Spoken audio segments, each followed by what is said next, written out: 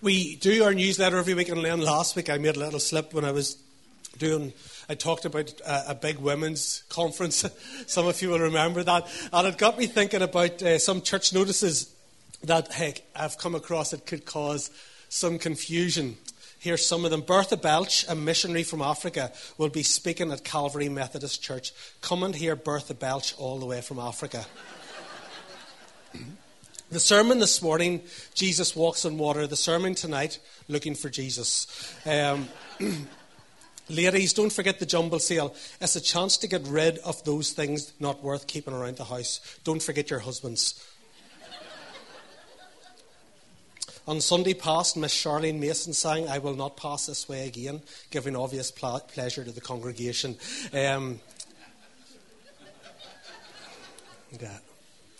Barbara Smith remains in hospital and thanks everyone for their visits. She's also having trouble sleeping and requests tapes of Pastor Craig's sermons.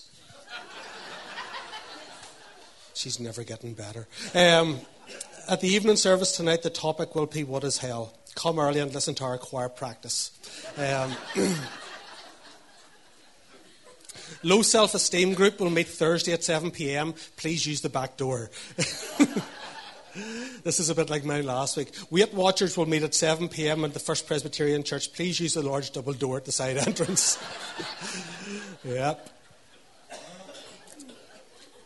An announcement about a church week of prayer and fasting. The cost for attending the conference during the prayer and fasting week includes meals. So today we are beginning our annual week of prayer and fasting, and I'm very aware that for many of us, and I've done this for a number of years, this is probably my 8th January that I've done this, and I'm aware that for myself, often the biggest struggle isn't giving up food. I mean, that's tough, particularly days 2 and 3. I tend to just have liquids and have soup in the evenings. That's how I do it. The food is a tough bit. For me, the hardest bit is actually seeking God. It's finding time to pray. It's setting aside a time just to really reset my focus, recalibrate my heart, and fix it on Him. Just going without food and not praying is a diet. That's not fasting. Fasting is going without something for a spiritual purpose. And that's one of the things I have come to realize is that the food bit, that's important. But without prayer, it's like lacking something in the power. And prayer is one of those things that we all want to do. We all know we should do. We all feel guilty that we don't do enough of, or that we don't pray as we should. For some reason, I was thinking this week about a date I went on a long time ago. Long time ago. Probably 20 years ago. On Valentine's night. And I'd been dating this girl for a while and it wasn't going great, but I was too big a chicken to have the conversation. And so it's really awkward when Valentine rolls around because you have to try and act romantic even if you don't particularly feel it. And so I did what all dutiful boyfriends do. I booked a Chinese restaurant on the Dublin Road in Belfast and we went out for dinner. And I remember so clearly that night, watching all these couples around us who were so in love, who were so passionate, who were having no trouble expressing their emotions. And I was trying to force passion. I was trying to force affection. I was trying to force some expression of devotion. And it was really hard work. And it felt fake. It felt false. And I think actually within a day or so we broke up. But it got me thinking that prayer's a bit like that we want to be passionate about praying. We want to spend more time with God. But it's just when we try to do it, it's exhausting. It feels like hard work. It feels unnatural. And soon we give up. And I think that I have discovered, as I studied the passage we're looking at in 1 Samuel 1 this morning, I have discovered why we don't pray as much as we should or as passionately as we should. And it is this. It's quite simply because we don't care enough about the things we're praying about. We don't care enough about the things we are praying about. We pray about things that we are told that we ought to be interested in or we should be passionate about. But we don't pray about the things that stir our souls, that keep us awake at night, that burden us, the issues, the peoples, the situations that we have to see change. There has to be movement. There has to be breakthrough. That if God doesn't move, we have no hope. That He is our only hope left. And everything depends on Him. That's why we don't pray enough. Because we're not passionate enough. And we're not passionate enough because we don't care enough. Jim Cymbala, who's one of my favourite writers and preachers from the Brooklyn Tabernacle in New York, puts it like this. Prayer cannot truly be taught by principles or seminars or symposiums. It has to be born out of a whole environment of felt need. If I say I ought to pray, I will soon run out of motivation and quit. The flesh is too strong. I have to be driven to pray.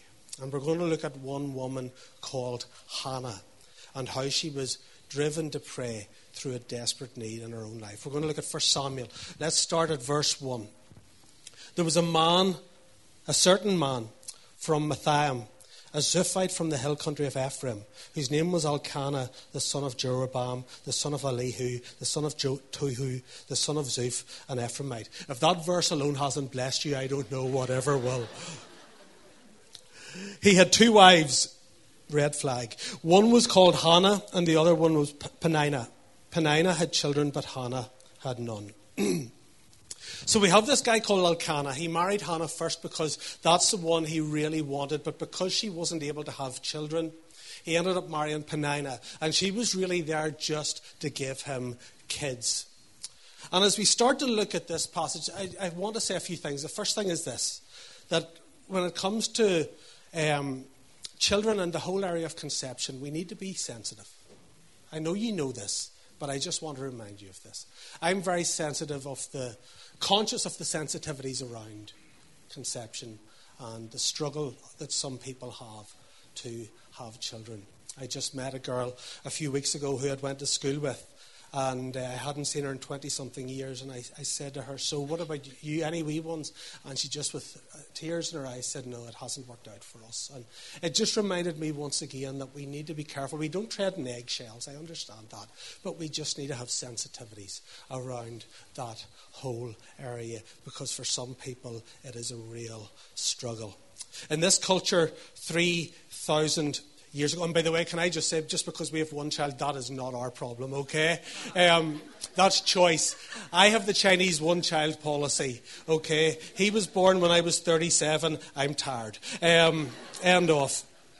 Okay, so don't ever feel like you need to be sensitive around us, around that. People are like, you're not going to have another wee one? No. In this culture, 3,000 years ago, having children was more important even than is today, and especially a male child, because the family name and the family line was carried through males.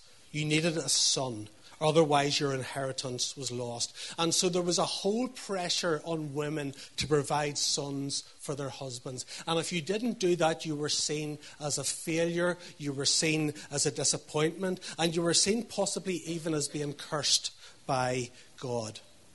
And that's where Hannah is right now. Hannah's unable to have children, and she's not in a good place emotionally. Second thing I want to say is this. When the Bible talks about somebody having 2 wives, it's not telling you that that's a good idea, okay? We need to understand that there's passages in the Bible that are descriptive and prescriptive. Descriptive just tells you something happened. Prescriptive is saying, go and do this. Okay, this is a descriptive passage. It's not condoning it. It's not condoning bigamy or polygamy. It's not saying it's okay. It's simply reporting the facts of what happened in the lives of certain people in a certain culture at a certain time. So before you men run out and grab yourselves another wife, God would say, one's more than enough. And as we will soon see, anytime you have one man in a relationship with 2 women, nothing good ever comes of it. Plus you get extra mothers-in-law. I better watch myself here this morning. I'm going off script. Look at verses 3-5 with me. Year after year, this man went up from his town to worship and sacrifice the Lord Almighty at Shiloh. Whenever the day came for Elkanah to sacrifice, he would give portions of the meat to his wife Peninnah and to all her sons and daughters. But to Hannah he gave a double portion. You know, in many ways, Hannah had a good life. She had a husband who clearly loved her very, very much. She was from a wealthy family. In those days, only wealthy people could afford to have more than one wife. And she had a godly family. They were a family of believers. They went up to worship together regularly. At this stage, the temple in Jerusalem hadn't been built, so they had this thing called the tabernacle, which was a tent where they went to worship and sacrifice. It was at Shiloh at this stage. And once a year, they would make this pilgrimage to go up and worship God and sacrifice and praise him for his goodness. And so they were devout, they loved God, God had been good to them. In fact, the only thing Hannah didn't have was what she wanted most, and that was a son. It was the only place she felt lack in her life, but the hole it created couldn't be filled by anything or anyone else. The pain it brought couldn't be relieved by anything else. And life's a bit like that, isn't it? We see people, and on the surface, they seem to have everything. We look at their lives and we think, don't they just sail through life? Don't they have it all? Look at their house, look at their car, look at their fancy holidays, look at how much money they have. And yet, deep down, that's probably not the case. We all have a deep need that we don't talk about. We all have a burden that weighs heavily on us. We all have an area of our lives that causes no end of pain and heartache. We have everything except one thing. We have something we're longing for, something we're praying for, something we desire to see happening, and it's not happening. And it creates a space and a hole that nothing or no one can fill. We've tried everything we know and nothing has worked. That's how Hannah felt.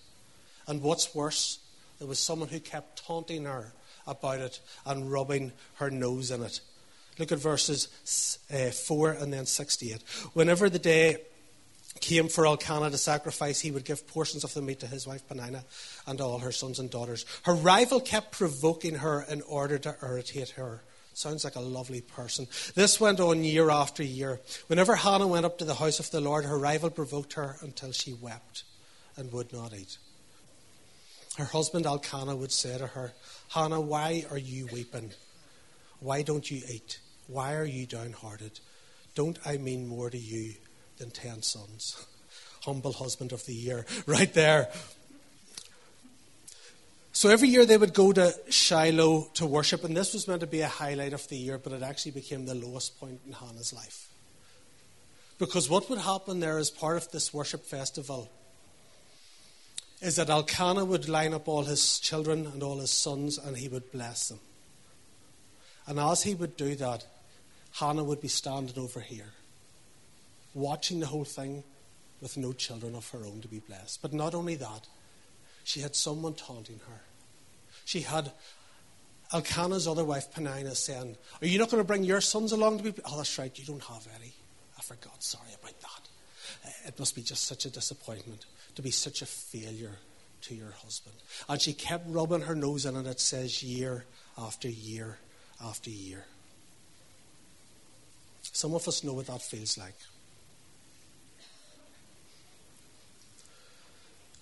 You get another wedding invitation and it reminds you of what you want most, and that is to be married. And you go along and you celebrate, and yet deep down you long that that's you. You've been bridesmaid to 43 different girls. You've beaten people out of the way to catch the bouquet, and it still hasn't happened. You find out that your best friend's pregnant. You're invited to another baby shower. And while you're genuinely pleased for them, you weep quietly and silently because you know that for you this just isn't happening. Your friend keeps showing you what she's bought and all the new things she has, and you say they're lovely and that's great, and it just reminds you of how little money you have. You watch couples who seem to be so in love and so passionate about one another and seem to have this great marriage, and it just reminds you of how much of a struggle and a difficulty your own marriage is right now. Friends are getting new jobs. It seems like They only need to apply for a job and they get it. And you've applied for 42 jobs and you haven't even had a letter back from one of them. And you're pleased for them, but your heart breaks. It could be anything that triggers that feeling of emptiness and brings the pain to the surface. In that culture, as I said earlier, they used this horrible word called barren. And while I really don't like that word, as I studied it in the Hebrew, I realized there were 6 different words for barrenness in the Old Testament. And I began to see how they might apply to different areas of our lives. The Hebrew definitions for barrenness are these: something not working as it should, to be robbed of something, a desert place where there is little life, to be closed up, restrained, unfruitful, to be attacked or taken advantage of, a wilderness, lonely place. Do any of these apply to your life this morning? I know they do to mine. Is there anywhere where things just don't seem to be working as they should? Maybe not working the way they used to work. You're doing everything you did before, but you're not getting the results that you used to get. Is there anywhere that you feel like you've been robbed of something, that something has been taken from you and it's rightfully yours and you're angry and you want it back? Does any area of your life feel like a desert? You feel dry, dead and lifeless? Do you feel closed up, restrained, restricted, intimidated, unfruitful? Like you're given everything you've got, you're doing your best, but you're not getting any results? Do you feel like you're in a wilderness at the moment? Depressed, dry, empty, drained, exhausted, lonely. When it comes down to it, barrenness really means this: things aren't working as they should be.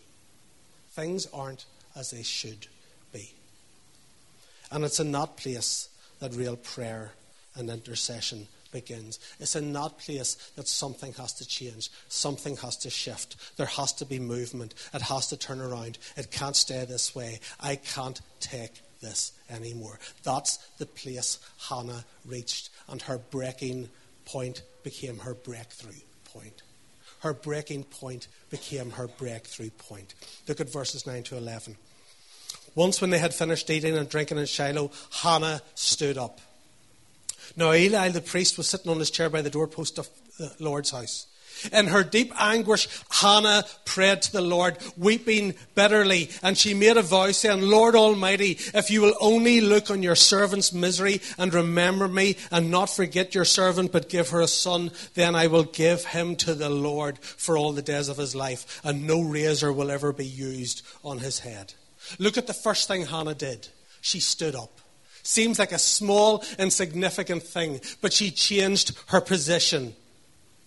She moved. She took action. She could have sat where she was, feeling sorry for herself, and nothing would have changed. And who would have blamed her? After so many years of trying to have a child and nothing happening, she could have just decided, this must be God's lot in life for me. This is just the way it is. This is it. Nothing's ever going to be any better. But nowhere do we read that God had told her this was a permanent condition. And I want to say to you this morning that your present situation is not a permanent condition. Your present situation is not a permanent condition. Just because something hasn't happened, just because you haven't seen breakthrough, just because you haven't seen that person healed, just because you haven't had a child, just because you haven't met that person you're going to marry, just because you haven't got a job, that does not mean that that is the way it's always going to be. Do not settle for less than God's best for you. The taunts of her rival provoked her to pray with purpose and passion. And sometimes God will allow opposition and enemies into our lives, not to harm us, but to provoke us to move. Sometimes obstacles and opposition and enemies are the things that take us out of that place where we've got stuck or we've got lazy, and it causes us to rise up and take action because something has to change. He allows things that shake us so that he can shape us. He lets us experience pain and burdens about something not being right so that we're motivated to do something about it.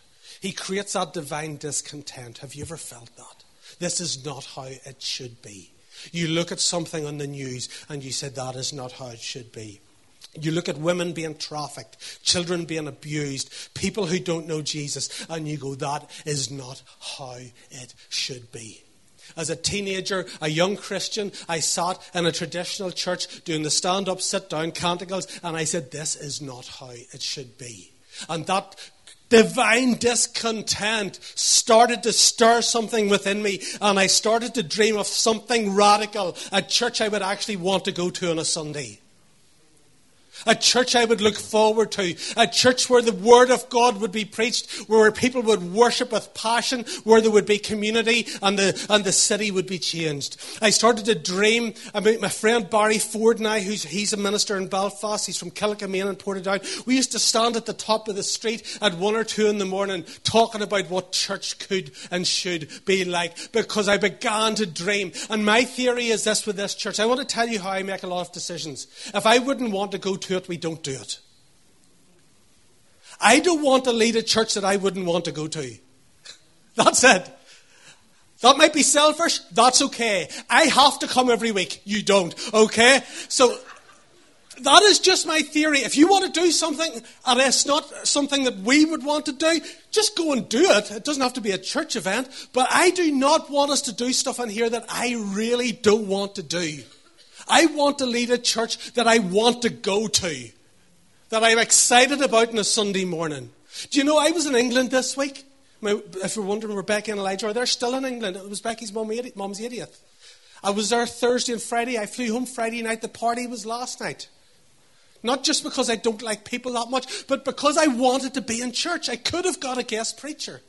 I want to be in the house of the Lord with the people of God on Sunday. I look forward to being here. I never have to drag myself out of bed on a Sunday morning, folks. I have to tell you that. I was up at 6 a.m. this morning and I was just loving the Word and excited about getting into the Word. And I'm so thankful for a church that I can do that I don't have to go through some wee 4-minute homily about recycling or about nuclear weapons. I don't have any nuclear weapons to deal with. But what I do have is a Saviour that I can preach to you, and no matter what state of life you're in, He can save you. Hannah moved. She took action. She made a decision. This is not how it should be. She does something. Verse 10. In her deep anguish, Hannah prayed to the Lord, weeping bitterly. We always have a choice. Pain will either move us towards God or we'll walk away from God. I've seen it again and again. We can allow pain and heartache in our lives to push us towards God, to nestle into Him. Or the enemy will use it to push us away from God. And I know some of you are going through pain right now. And all I can say to you is press into God. Push into Him. Don't push Him away. Hannah goes to God with her prayer. She goes to God with her heartache. She turns her pain into prayer. Look at the language, deep anguish, weeping bitterly. This is no wee prayer like, dear Lord, if it be your will, would you please give me a child one day? This is a passionate outpouring of her heart. It's her greatest longings. It's her deepest desires being brought to the throne of the living God with the acknowledgement that if you don't do it, it's not going to happen. You're my only hope. She had done everything she could. She had done everything she knew. And nothing of hers had worked. And if God didn't come through, it wasn't going to happen. But she still believed. She still believed. She still believed in the power of prayer. She still believed that God could turn things around. She still believed in miracles. She didn't assume that this was the way God wanted it to be, but that her God had the power to do the impossible. David Jeremiah is a well-known pastor in the States. And a number of years ago, David Jeremiah was diagnosed with cancer. And after it, he wrote a book about prayer. And this is what he says. When I began a battle against cancer a few years ago, I learned something about prayer. And I know of no better way to say it than this. There's prayer, and then there's prayer.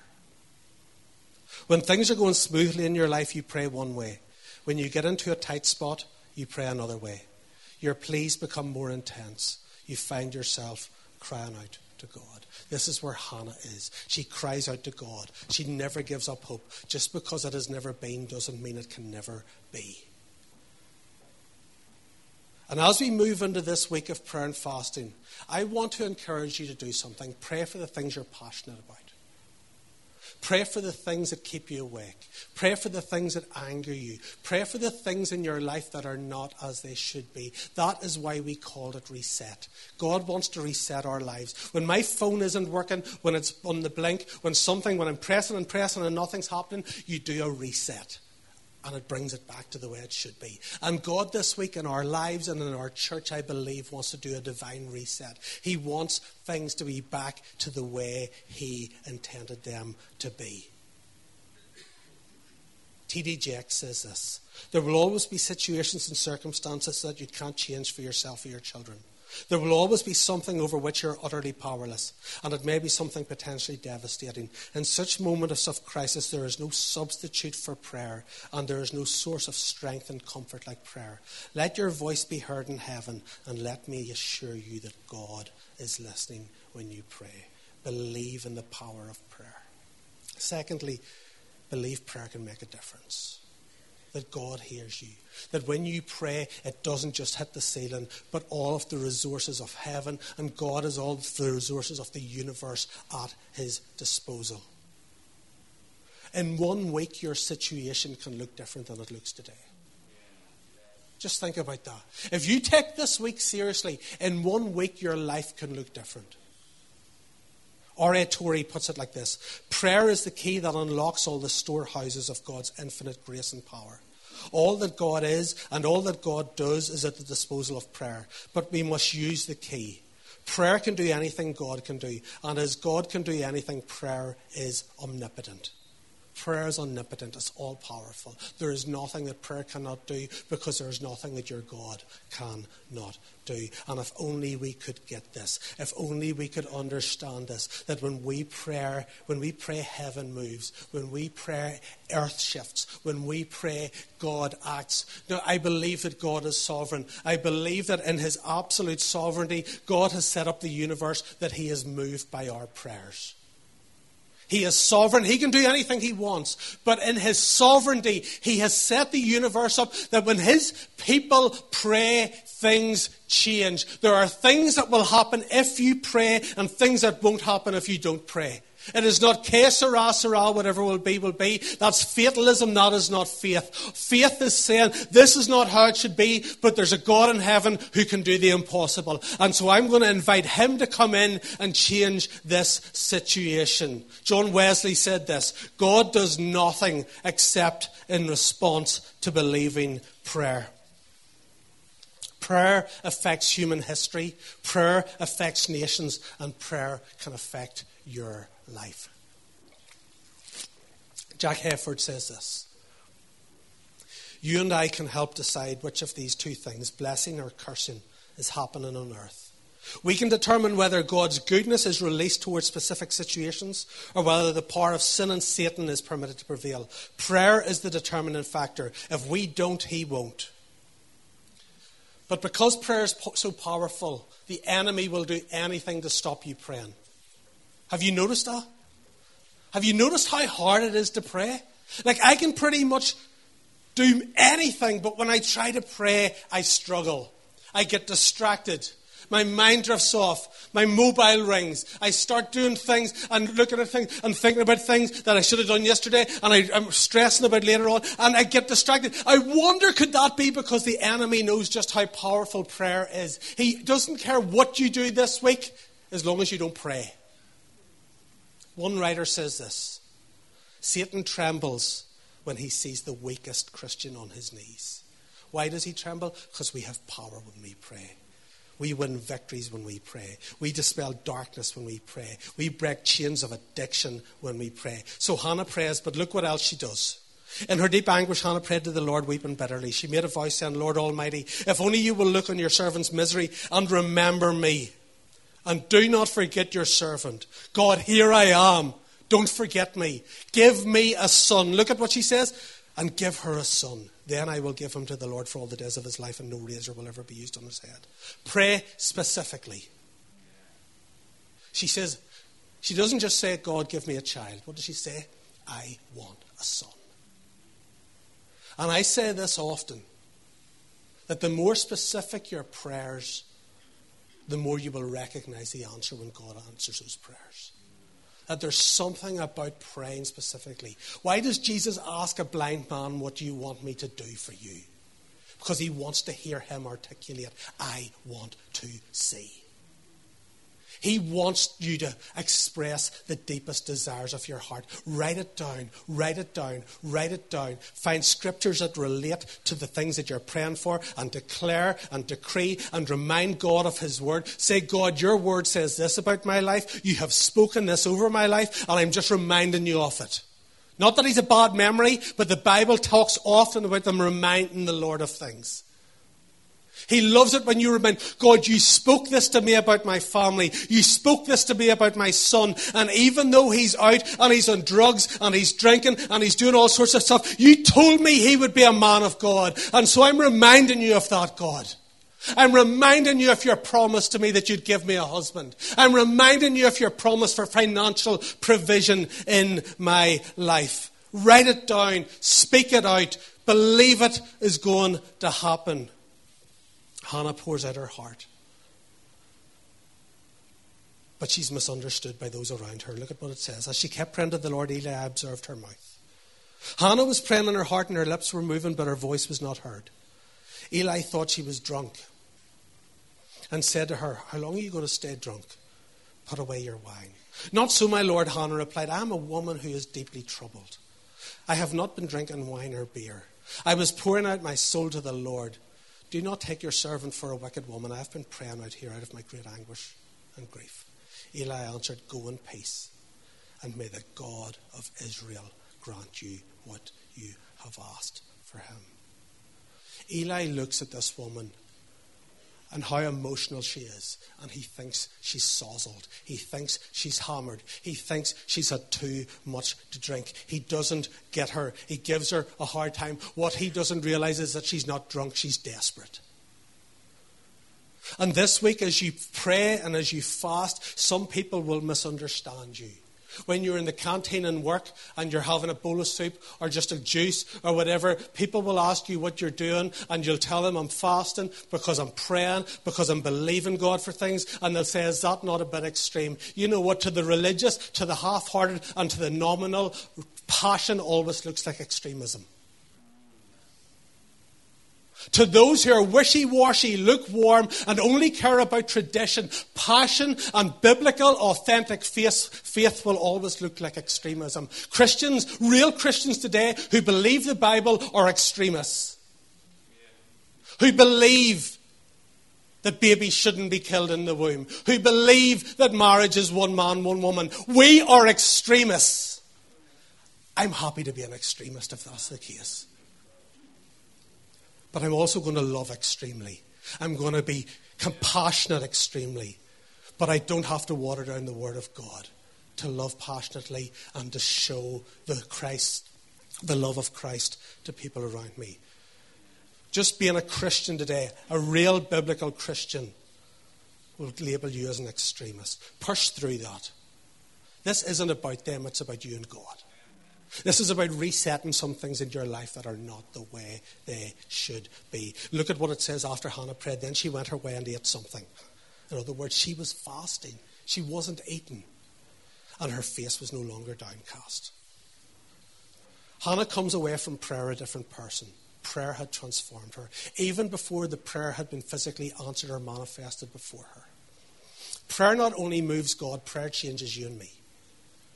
Prayer lifts us out of despair. Prayer changes our emotions. Prayer enlarges our vision. Prayer increases our expectation. It softens our hearts. It improves our dispositions. It lightens our loads and it refreshes our souls. Hannah prayed. She knew God had heard her and she knew she could leave it with him because it was done. There comes a point in prayer when you just know it's been heard. You just know. Have you ever had that? Where you're praying for something and you just know it's done. I can just start thanking. I can just start worshiping. I don't need to keep praying about this because it's happening. You just get this sense of confirmation in your spirit that this is done. Let's see what happens. We're finishing up here. 19 to 20. Early in the morning they arose and worshipped before the Lord, and then went back to their home in Ramah. Elkanah made love to his wife Hannah, and the Lord remembered her. What was her prayer? Lord, remember me. And the Lord remembered her. So in the course of time, Hannah became pregnant and gave birth to a son. She named him Samuel, saying, because I asked the Lord for him. Prayer births a miracle. Through prayer, she birthed her miracle son. The seemingly impossible happened. The door that had been closed was opened. Her emptiness was filled. But I want you to notice this. It's important to note that just because she prayed didn't mean she had to do her part. This was no immaculate conception. Hannah went home. Her face was lit up because she'd been with the Lord. She had a word from God. She had a shower. She put on her Jean Paul Gaultier perfume. And she looked at Elkanah and she said, Elkanah, I'm going to bed now.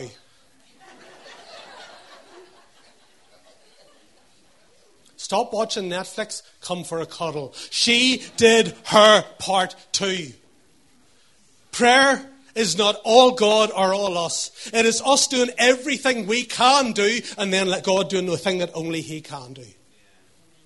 We do the possible, God does the impossible.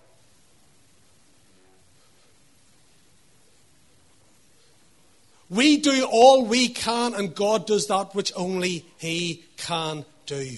What do you need God to reset in your life? One writer says this. You can do more you can do more than pray after you have prayed, but you can never do more than pray until you've prayed. This week, pray, fast, seek His face, write down your prayers. Be specific. Make time.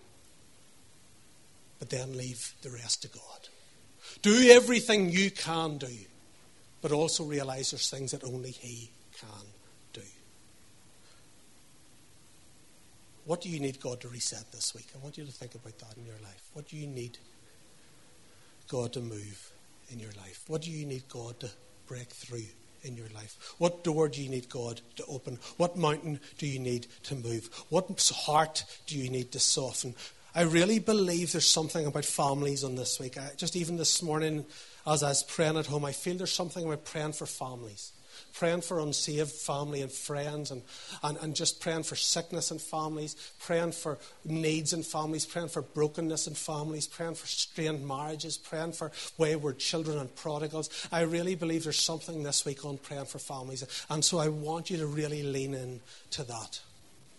But I'm so looking forward to the week in many ways, as hard as it is. I'm looking forward. Thursday night is just a testimony and worship night.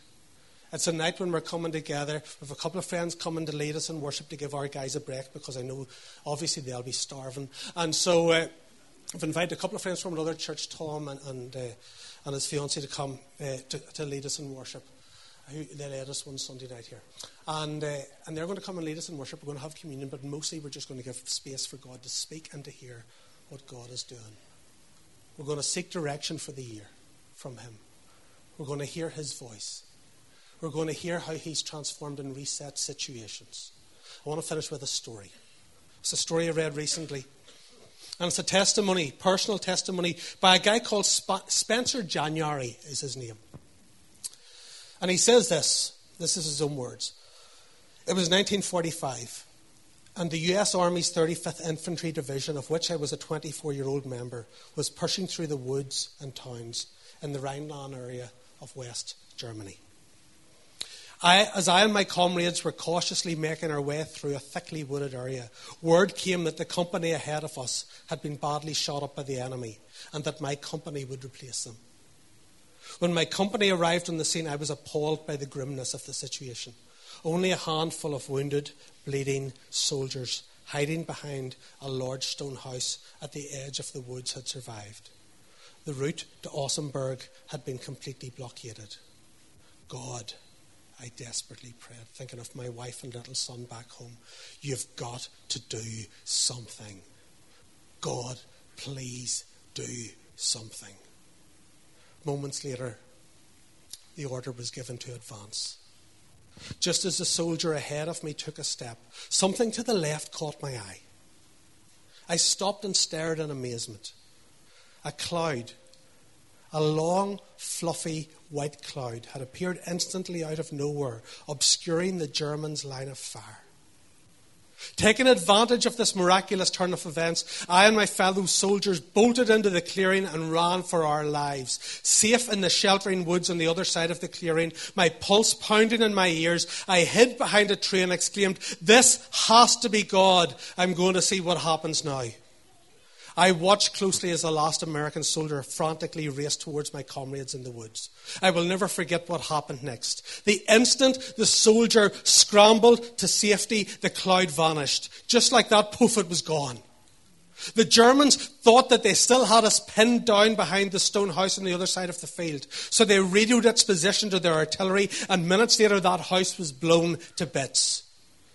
2 weeks later, a letter arrived from my mother back in Dallas, Texas. "Son, what in the world was the matter on the morning of March 9th, she asked. "You remember Mrs. Tankersley from our church? Well, she called me that morning and said the Lord had awakened her at 1 o'clock in the night and said, 'Spencer is in serious trouble. Get up now and pray for him.' Mrs. Tankersley said she interceded for you from 1 o'clock to 6 o'clock in the morning. And she told me that the last thing she prayed before getting off her knees was, 'Lord, whatever danger Spencer is in, just cover him with a cloud.'" When we pray, heaven moves. When we pray, earth shifts. And I believe this week God wants to reset something in our hearts and lives.